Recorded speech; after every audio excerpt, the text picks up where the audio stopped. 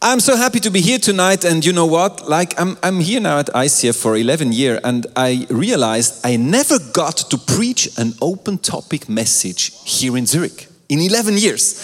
Always part of a series, what is great, but I was really looking forward to today, and so because it's open topic, I waited on the Lord. No, God really dropped something in my heart that I want to speak about. Today I chew on it over the last couple of weeks, and now I'm ready to deliver it to you. And tonight I wanna speak on the topic of comparison, because I think that in our today's digital world, where we are more and more globally comparing us to other people on different channels, I think that this topic is a very important topic. And so the title of my message today, if you want to write that down, my title is JB or JC, who is better? JB or JC, who is better? And I want to take an episode from the life from John the Baptist, JB, and look at some principles that I believe will help us confront this. I want to say it like this: it's a plague from hell. Comparison. I think it's something that is destroying us from the inside out and is really killing the potential that God has put into our life. And that's why I think it's very important that we look at certain keys that the Bible gives us, how we can confront these attacks of the devil when he wants to kill something when we're comparing us with others. But before I go into this episode, I need to give some context. I'm a guy who loves to give some biblical context to better understand.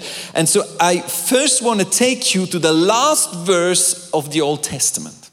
The last two verses of the Old Testament, it's Malachi 4, verses 5 and 6. With these two verses, the Old Testament is ending. And it says there, "See, I will send the prophet Elijah to you before that great and dreadful day of the Lord comes. He will turn the hearts of the parents to their children and the hearts of the children to their parents, or else I will come and strike the land with total destruction." So the Old Testament is ending like this and is promising a prophet called Elijah. But Elijah had already lived. He was one of the greatest prophets in the Old Testament. I mean, he prayed and fire fell from heaven, and he killed the prophets from Baal, and he did all these great things in a very dark period of the people of God. So you can read this story in 1st and 2nd Kings. Elijah was a great prophet, and at the end of the Old Testament, God is saying, "I will send the prophet Elijah."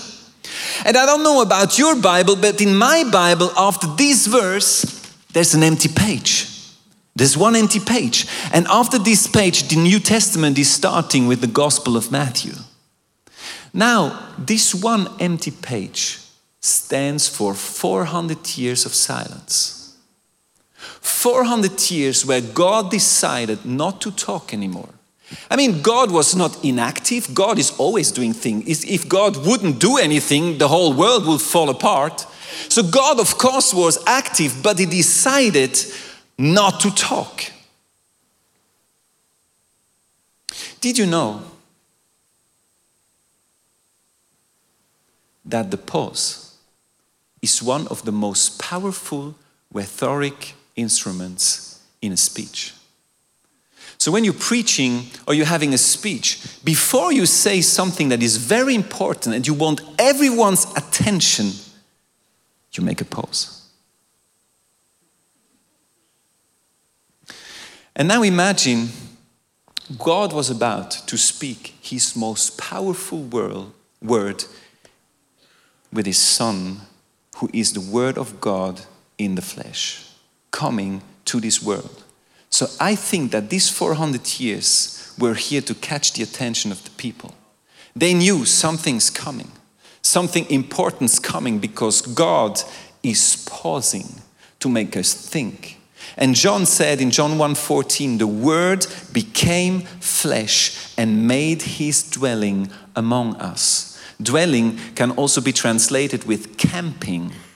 It makes this connection to the tabernacle in the Old Testament, where God decided to build his presence in the middle of his people in the tent of the tabernacle and the holies of holies. And now it's not a tent, it's not a temple, it's his Son, the Word of God in the flesh that is coming after these 400 years. But this long pause, this speaking pause of God was broken first by a strange guy.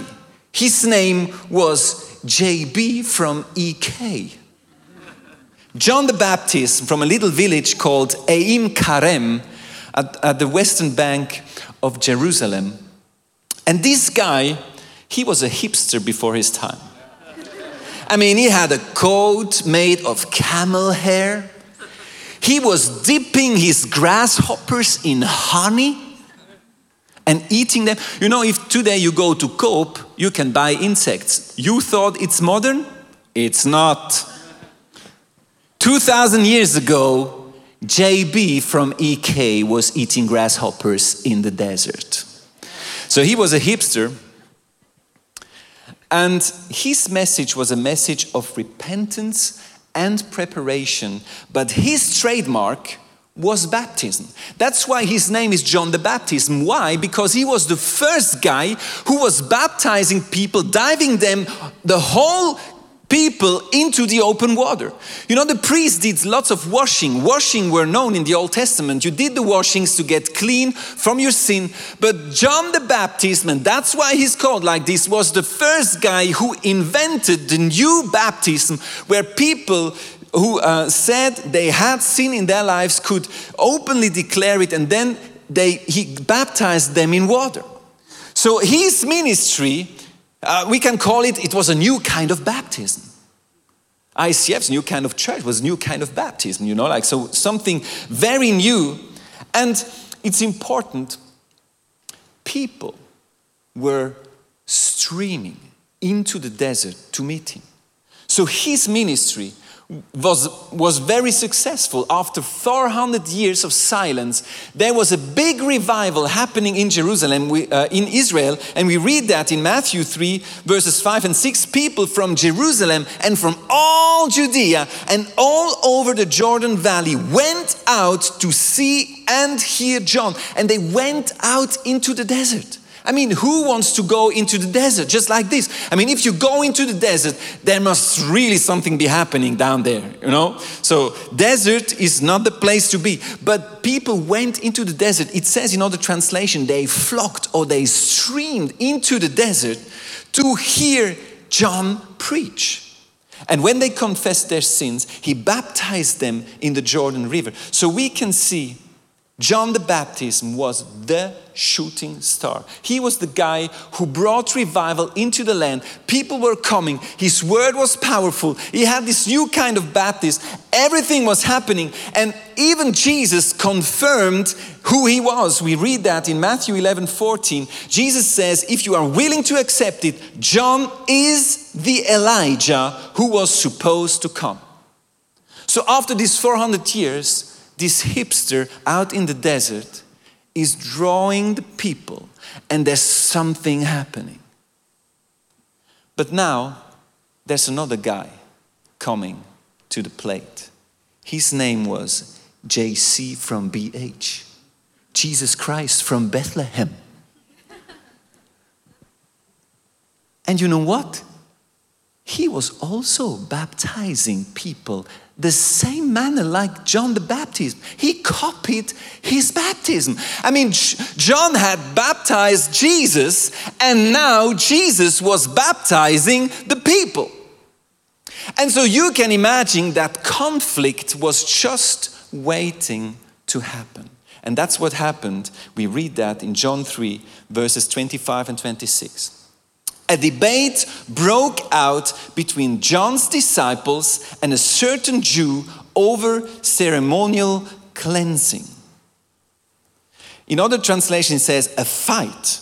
They were fighting over this form of cleansing, this new baptism. And they were fighting over the question, which one of these two is most powerful? Which one is now the right one? Is it JB or is it JC? And you know, the disciples of John the Baptist, they were very close to him. John the Baptist was a rabbi. That means he had his people around him, and they were all together baptizing people. They were following him in his ministry. And then it says here, so John's disciple came to him and said, Rabbi, the man you met on the other side of the Jordan River, the one you identified as the Messiah, is also baptizing people. Have you heard that? And everybody, you know that? Probably it was not everybody, but for them it felt like everybody. You know this new church that opened down the road? Everybody is now going there. Everybody. Everybody is going to him instead of coming to us. You can smell it. They were disappointed because, you know, there was something happening in the desert. And now suddenly people were drawn to this JC from BH who was doing the same thing. And they thought about it. Man, what's happening here? And I think that the answer that John the Baptist gave to his disciple gives us some keys, and I draw out 4 keys that will help us when the devil tries to put us into this spiral of jealousy, of comparison, and wants to keep us in there. And I think that these keys out of the answer of John the Baptist helps us to fight this when the devil is trying to put us there. So I will take the answer apart and I'll make 4 points. So the first point is, John the Baptist knows where he comes from. His answer is, no one can receive anything unless God gives it from heaven. So that was his first remark. He said to his people, you know what? Nothing that you are doing, that you are, you can't do it without God. God is the one who gives gifts. He's the one who gives opportunities. He's the one who gives everything that you have comes from God. And so what Jesus is doing is coming from God, and what I was doing is coming from God. So he knew where he was coming from. And I think in today's world, where the whole world spins around ourselves, I think that this is a very important key that we need to remember. We always need to remember where we are coming from. You know, in today's world, everything is revolving around us. You go into your car, the car knows already your favorite song and plays it. You look in the internet, there's everything that matches what you prefer jumps into your eyes. In your playlist are only the songs that you like, because you don't want to bother about things that you don't like, because I'm the center of the universe. I think in a time like this, it's very important that we understand where we're coming from. Everything that we have comes from God. And if you understand this, then thankfulness must be the answer and not pride. Because if you know where you're coming from, you know that you didn't deserve it, but you received it. And if you receive it, you are thankful for the giver of the gift. And I think this is true humility, by the way. I think that we Christians have sometimes a wrong view of humility. You know, I think sometimes Christian humility is like walking, shoulders bended down, a little bit like this, like, ooh, ooh. No, it's just me. It's just me. No, I'm not too loud. I'm not very gifted. You know, I think true humility is not I am small, but God is big. It's not I can do nothing, but God can do everything. And this means that I always know where I'm coming from. I know where everything that I have is coming from. That's why Moses could write the following about himself. You know, this is really a hilarious verse in Numbers 12. If you picture that, Moses himself brought the 5 books of Moses, and Numbers is the 4th. And now I imagine Moses sitting on a rock. He's about to write the Old Testament, and he writes the following in Numbers 12:3. Now Moses was very humble man, more humble than anyone else on the face of the earth. Imagine Moses sitting there like, man, I'm humble. I mean, all these people here, I can't see anyone who is more humble than me. No, really? I really tried. I mean, I really do. But I really believe that I'm very humble, and everyone from now on and all the generation needs to know that I'm humble. I mean, if you take that out of context, you think, I mean, Moses had just a little second of craziness here. But I think it's the other way around. I think Moses knew where he was coming from. Because he was the one who said to God, I am leading these people. No way, I can't even speak. He knew that he didn't have it all together. So I think that Moses, every time that he had trouble with the people, he went back to God and said, you know what? You told me to do this. That's not my thing. He knew where he was coming from. And I think this is so important. This produces thankfulness. I think this is the key for generosity, by the way. Because we are blessed to be a blessing. So there's first the blessing, and so we can be a blessing to others. And so it's very important that we know where we are coming from. And this helps us not come into this spiral of comparison. So the first thing that he said in his answer was this. He knew where he was coming from. The second thing is he knew who he was. If we continue in this verse, it says there, you yourself know how plainly I told you, I am not the Messiah. So John the Baptist had to say to his disciple, you know what? I am not the Messiah. So he knew who he was. He knew that he was not supposed to do the things that the Messiah was supposed to do. He was John the Baptist. And I think this question of identity is a big topic in today's world. As I said at the beginning, with social media and globalization and everything, the world is so small and we can compare each other on every level. And I think this question, who am I, is one of the most important questions that we need to answer in life. Am I what I achieve? Am I what others think of me? I read that on Instagram, every week there's 50 million hashtag selfie posts. So 50 million times people post a selfie and hashtag it.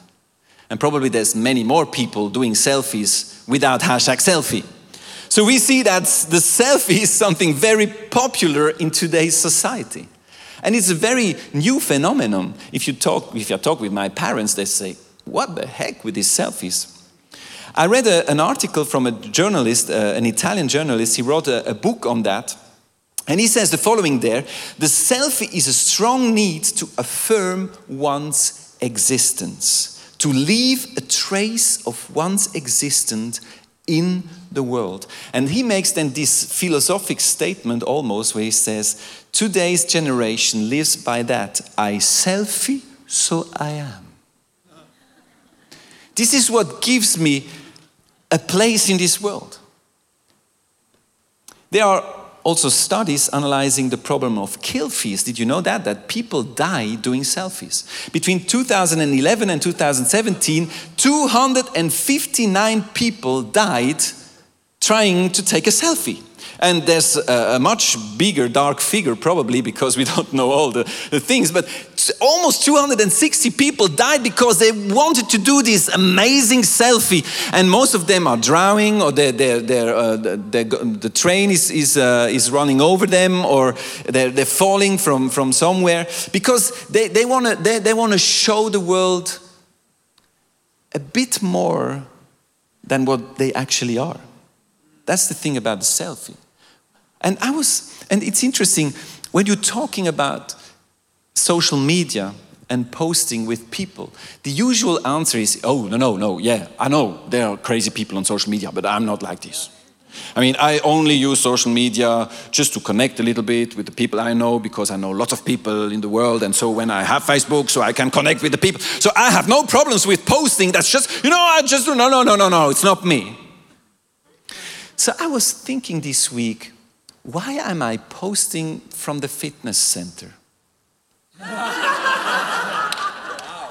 Why I'm always posting from my soccer career? I mean, why would people know that I'm such an amazing soccer player? Or, yeah, that's why when I'm telling people what I'm doing during the week, I mean, what crowds I'm attracting with my preaching.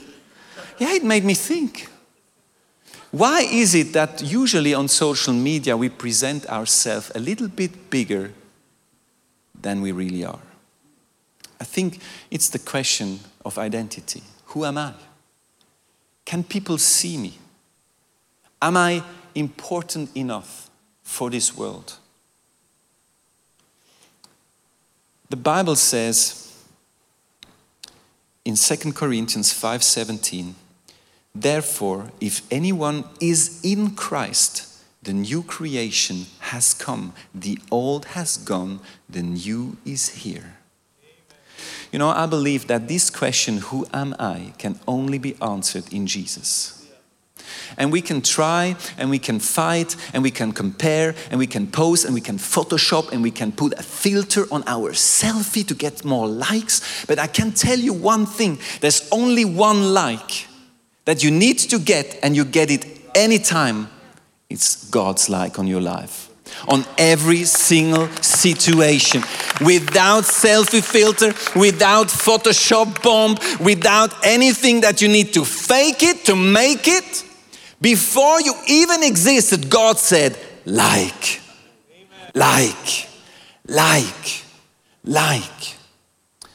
So, I think it's important that we build our life on what God says who we are. You're a daughter. You're a son of God. You're a friend of Jesus. You're forgiven. The Holy Spirit lives in you. You're the head, you're not the tail. You're wonderfully made. I think it's so important, and John the Baptist shows that in his answer. He knew who he was. And that means that he also knew who he wasn't. So it's very important. He knew where he was coming from. He knew who he was. And the third thing, he knew what his assignment was. We continue in the verse, he says there, I am only here to prepare the way for him. So he knew his assignment. He knew what his job was on this planet Earth, and it was not the same job than the job that JC had. And so that's why when we compare, don't compare with others, because your assignment is a different assignment. Last Sunday we had Juan Mogi from Jakarta with us, and usually when we have guest speakers in the German-speaking celebration, I used to translate them in German. So that's why you didn't see that last Sunday. So last Sunday I translated him 3 times. And it's interesting, when I'm translating lots of guest speaker. And when you're translating, of course you need to concentrate on the word, but then you listen to the message too. And it makes something with you sometimes, what the preacher is saying, because I heard it 3 times. And so last Sunday there was one passage that I translated very friendly. But tonight, I want to give you insight into my thought that I had during the time that I translated Juan Mogi in this sequence. Okay, are you ready for this video? I'll just, yes, get the video. And God said, add another service. Und Gott hat gesagt, mache einen zusätzlichen Gottesdienst. Add another service. Einen zusätzlichen Gottesdienst. Add another service. Und noch einen. Yes, Service. Ja, Gott. No, we have 5 services. Jetzt haben Five wir services? All full. Und sie sind alle voll. At the overflow. Sie haben sogar einen Überfluss. And we are going to have 6 services. Und wir werden jetzt einen Nice. 6. Gottesdienst anhängen. And this year we get 2,500 additional new people coming to the You must be church. kidding me, 2,500 in a year. We don't even have as And many God in has our another church. questions. Und Gott hat eine andere Frage gestellt. And if I keep on sending the people, Und wenn ich diese Menschen immer weiter schicke, I said, Lord, I still have Friday and Saturday. habe ich gesagt, Gott, ich habe immer noch Freitag und Samstag. 9 times. 9-mal. 9 And it services. cannot accommodate. Und wenn ich es nicht einrichten kann, I said, I don't know, Lord. dann weiß ich das nicht. Start Gilgal Center 2. Man, Einen shut up. zweiten Campus starten. Start Gilgal 5,000 to seats capacity. 5,000 seats. Come on, somebody. Mowgli, shut up. You know, sometimes I would love to translate it just in a different way. You know, just say, yeah, we tried a third service, didn't work. No one came. And really, I mean, I worked Friday, Saturday. I mean, I got burnout after 2 months, maybe really crazy. And yeah. In faith, we built this building with 5,000 seats. It's empty every Sunday. No one comes. Man. You know, this guy was born the same year than I was, 1973. And he leads a church of thousands. And I'm translating this guy and thinking, what am I doing? Man, 2,500 more in a year? You must be kidding me. Of course, Jakarta has 10 million inhabitants, 30 millions in the agglomeration. If you count in Zurich, it's 400,000 population. Probably they counted the fish in the lake. Or some cows somewhere. So it's 1.3 millions in the agglomeration. It's just a different thing. I mean, if you have been to Asia before, and some of you are coming from Asia, there's so many people there. Everywhere. I live in a village, there's more cows than people. If I open a church, I better start with the cows. I feel 2 services. But it's so important, you know. He has his calling. I have mine. He has his assignment. He has his context. I have mine. And it's so important also for you, you need to know your assignment. And don't compare yourself with others because it's another story. We can't compare apple with pears. It's just a different kind of thing. I think the only way that is acceptable to compare in a biblical way is to compare you with yourself. I want to read you this verse in Galatians 6. I think this is powerful. Because if you want to compare, then there's just one thing you need to compare. It's yourself. What does it say there? If anyone thinks they are something when they are not, they deceive themselves. Each one should test their own action. You test your own action. Then they can take pride in themselves. Not because you have compared with others, but because you have looked at your life and you thought about, am I effective with what God has put in my hand? That's the only question that you can ask yourself every day. They can take pride in themselves alone without comparing themselves to someone else, for each one should carry their own load. So when it comes to comparison, we need to know where we're coming from. We need to know who we are. We need to know our assignment and examine our life and think about how we are putting in action what God put in our hand. That's the only way to compare. If we try to compare with others, we'll always be disappointed. And we'll be in this spiral of envy and jealousy, and it's really ugly.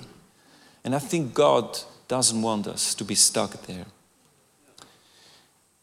And the fourth thing, and it's the last thing in today's message, what John the Baptist says in his answer, he says the following: is the bridegroom who marries the bride, and the bridegroom's friend is simply glad. It is the bridegroom who marries the bride, and the bridegroom's friend is simply glad to stand with him and hear his vows. Therefore, I am filled with joy at his success. I think that John the Baptist knows how to rejoice with others. And I think this is a very powerful thing. You know, if you go through points 1 to 3 regularly, then you can live point 4. Then you can rejoice about the joys of others, even though you're just standing next to it. You're seeing it on Instagram, but you're happy because you know who you are. You know where you're coming from. You know what your job is on this planet Earth, and you can rejoice with others. And I think this is a powerful context here because, you know, in Jewish marriage, the friend of the bridegroom and the friend of the bride are very important people. I mean, it's the same in our context that when you get married, you have a friend that is standing beside as a witness. But in a Jewish marriage, it goes even further. Did you know that the Jewish marriage has its completion on the night of the marriage? That means when the bride and the bridegroom sleep together for the first time with the first sex, the marriage is declared closed. So that's why when people ask me, where in the Bible does it say that sex is only for marriage? You know, when you read the Bible and you look at this covenant theology, of course it's very normal that sex is consuming marriage. So when people had sex for the first time, the marriage was closed. Why? Because a covenant comes always with blood. And I don't want to go into too much details here.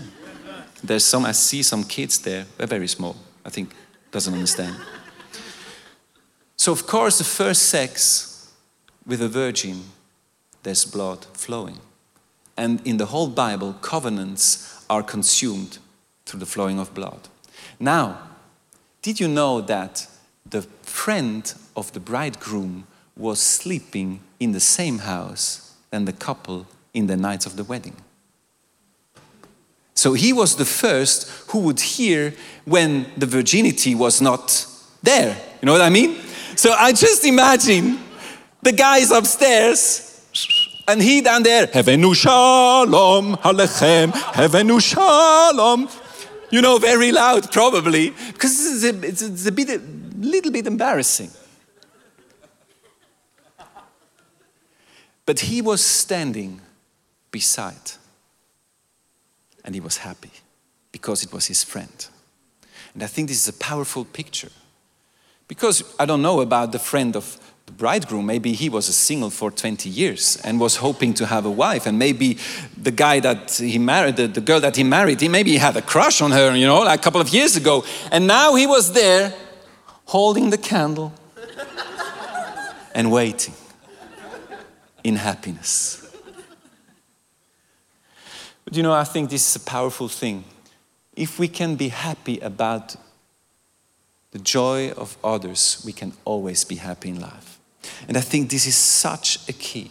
You know, it's such a key to be able to rejoice about the joy of others. And I want to finish this message. The band can come. Where are they? Disappeared with the Backstreet Boys. They're in the backstage with the Backstreet Boys. The band is coming up, and you know, for me, this is I just want to close with a very personal story. You know, for me, it's a special thing to be here on stage to preach. I mean, most of you know me from preaching on stage, but you have to know that my life was, music was always something that was very strong in my life. I brought some pictures as a child, you know, I was very, played different instruments, ate some flutes, played the piano with my sister, and then got to know my wife through music. Was a worship leader for many years. I was a songwriter, playing the band. We always, here with Luca. And you know, I remember like when I grew up, I always told God, you know, if you want to use me, it will be through music. I couldn't imagine something else because that really was such a part of my life. And I remember about 10 years ago, God really spoke to me and said to me, hey, music is defining who you are. I mean, you define yourself through what you're doing. I mean, I gave you a gift of music, yes, but it's not who you are. You're much more than that. I want to show you some other things. And so he really took music away from me. I had to lay it down. And during that time, God showed me a gift of teaching and preaching. And I really I had to learn who I really was in God, you know. That I'm not what I'm playing. I'm not who I am on a stage. I'm just a son of God, you know. I'm a man of God who is loved by God, who is gifted by God. And it's much more than what I thought was just my little world, music, worship. And I thought one day I want to be a rock star. And you know, God has humor because now today, here in church, I look after ICF Worship. That means I look after the publishing of our songs. I look after the productions. So what I'm really doing is that I take the things that they are doing, writing songs, you know, and a couple of years ago, I would never do this because I thought this is my place. I'm the songwriter. I'm the guy on the piano. Why would I promote something that is not coming from me? And for many years, I had problems worshiping because I always glanced to the piano player and thought, man, I could play this chord a little bit better. And now today, I can truly say before all of you, I am so glad to be the one helping, bringing these songs out into the world. And I'm so happy with everything that they're doing because I really learned who I was. I learned where I'm coming from, where my gifts are coming from, and I discovered what my assignment was. And so that's why I could grow into my assignment because I let go of what defined me. This was not healthy. And I really, sometimes God needs to take us through some school to learn these things. And so that's why at the end of his answer, John the Baptist says in John 3:30, he must become greater and greater, and I must become less and less. And it's important that we take that into the right context. It doesn't say that I'm nothing. I'm just a nothing. I'm a worm. I'm just nothing at all. No, the context is he is Jesus. I am not. But it doesn't mean that I'm not important in God's eyes. And so today I want to finish this message just by giving you some time to think about what I just said, because you know, I think this is a message that goes quite deep, because identity is really something that we confronted with every day. And I really pray that tonight there can be an exchange happening at the cross. We have the cross set up there. There's a prayer team that is waiting for you in the next couple of minutes. And I think that God really wants to touch your heart so that you can, like a cloak, have this new identity of God on your life. Maybe there's things that you need to bring to the cross. Maybe there's envy, there's jealousy in your life, and there's names attached to it. Then I want to encourage you to confess it, to bring it to the cross, to let it go, and exchange it with God's words over your life. Let us take a couple of minutes. The band is worshiping. You can stay where you are. You can move around, go to the cross, go to the prayer team. They're ready to wait. They wait for you. Maybe there's things you need to confess, or there's just things you need to receive. And make this exchange at the cross.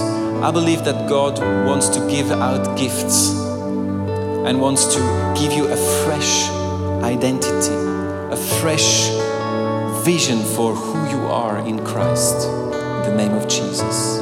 Let us think together and just listen to what the Holy Spirit is saying. Jesus, only you. Jesus, only you. Let this praise resound in me forever. Jesus, only you. Jesus, only you. I will lift your name above all other. Jesus, only you. Jesus, only you. Let this praise resound in me forever.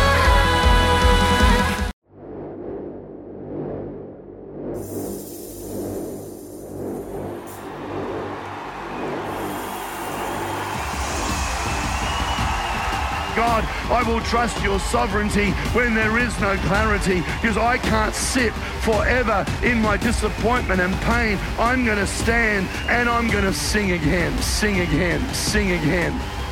Fear loves to limit you. Fear loves to keep you where you are. Fear wants you to do what you have always done and never do anything else. Fear wants to shackle your potential, and fear always wants to limit you.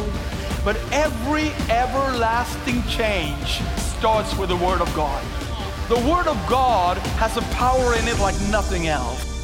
Jesus, I'm afraid. Jesus, let's do it.